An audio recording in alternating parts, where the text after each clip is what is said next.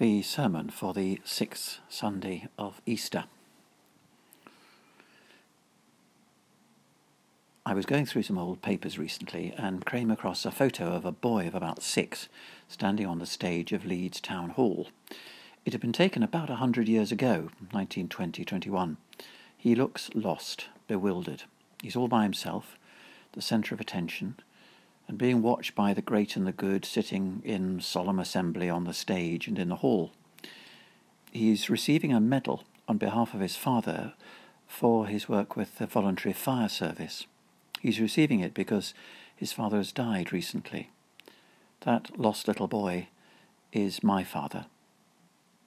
He was an orphan. His mother had died in childbirth when he was 3. His father died of TB when he was 5. And he always bore the wound of being orphaned so young. For much of his life he had a stammer, and for all of his life he had a well-disguised anxiety that his security would crumble away. Most of us can only imagine the anxiety of being an orphan so young. But this pandemic we're living through now is giving us something of that experience of being orphaned. We're suddenly cut off from normal life, from our security. Everything we thought we could rely on out there in the world has suddenly become fragile. Just meeting people, going shopping, touching the post or a door handle, it's all threatening. We're always wanting to control our lives, and now we've lost control. We're orphaned in a strange new world.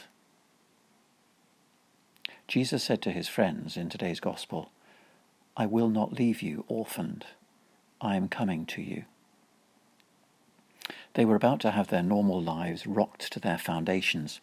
Jesus was about to be destroyed in the cruelest way the Romans could devise. In the new kingdom family that Jesus had been establishing, they were about to be orphaned. So he was giving them a promise. They wouldn't stay like that. They would receive the Holy Spirit at Pentecost. "I will ask the Father, and he will give you another advocate to be with you forever. This is the Spirit of truth, whom the world cannot receive, because it neither sees nor knows him, but you know him, because he abides with you and will be in you. I will not leave you orphaned. I will come to you." Because this advocate, this Spirit, is his Spirit, the Spirit of Jesus. "I will come to you," he said. Jesus also calls the Spirit the Comforter. Do you know how many times in the New Testament Jesus says, "Don't be afraid, don't worry, peace be with you," and words like that? 70. It's what he said more than anything else. Don't be afraid in the storm, on the water, in the Sermon on the Mount, after the resurrection. Don't be afraid, be at peace. And he says to us, don't be afraid. I won't leave you orphaned in this strange new world of the pandemic and post-pandemic. I'm coming to you. The Holy Spirit, the Spirit of Jesus, is always coming to us in newfound strength and resilience in this crisis, in the care of friends and the love of family, in the concern of old friends who suddenly turn up on email, in the renewing gifts of the garden and the glory of spring in the dales, in sudden moments of inexplicable joy, in the hush of night. In this service now, the Spirit is always coming to us, if we notice. But don't let's take the Spirit for granted. Don't let's try to capture him, box him up and hang him on the wall. The Spirit is a free spirit. I've been reading a wonderful novel called The Killing of Butterfly Joe by Ridian Brooke. He does Thought for the Day on Radio 4.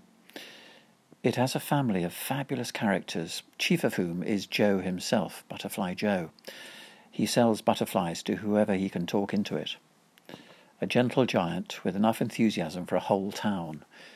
He's also a wild and wacky Christian who enjoys interrupting sermons. The narrator is an unreliable young Welsh guy renamed Rip, who's talking here to Joe's sister, Isabel. So Rip says, I used to wear my cynicism as a badge of honour, but I secretly loathed it, knowing it was really a cloak to cover my uncertainty about myself. I envy Joe's hope, his faith, and yours, Isabel. I'd like some of it myself. What is it? It's a mystery to me. Isabel was fully engaged by now.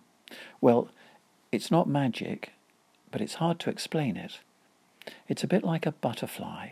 It's beautiful and true, but elusive and fragile. And the moment you catch it, you kill it, I said. Yes, she smiled. Maybe that's the answer. Not to catch it, or try to explain it, but let it fly. So, let the Holy Spirit fly. Don't try and tell the Spirit what to do, how to come to us, and what to do with us. Why don't we let the Spirit fly into our lives, now and in the new normal when we eventually emerge from this orphanage? We have the promise of Jesus, I will not leave you orphaned. I'm coming to you. Let me fly into your life.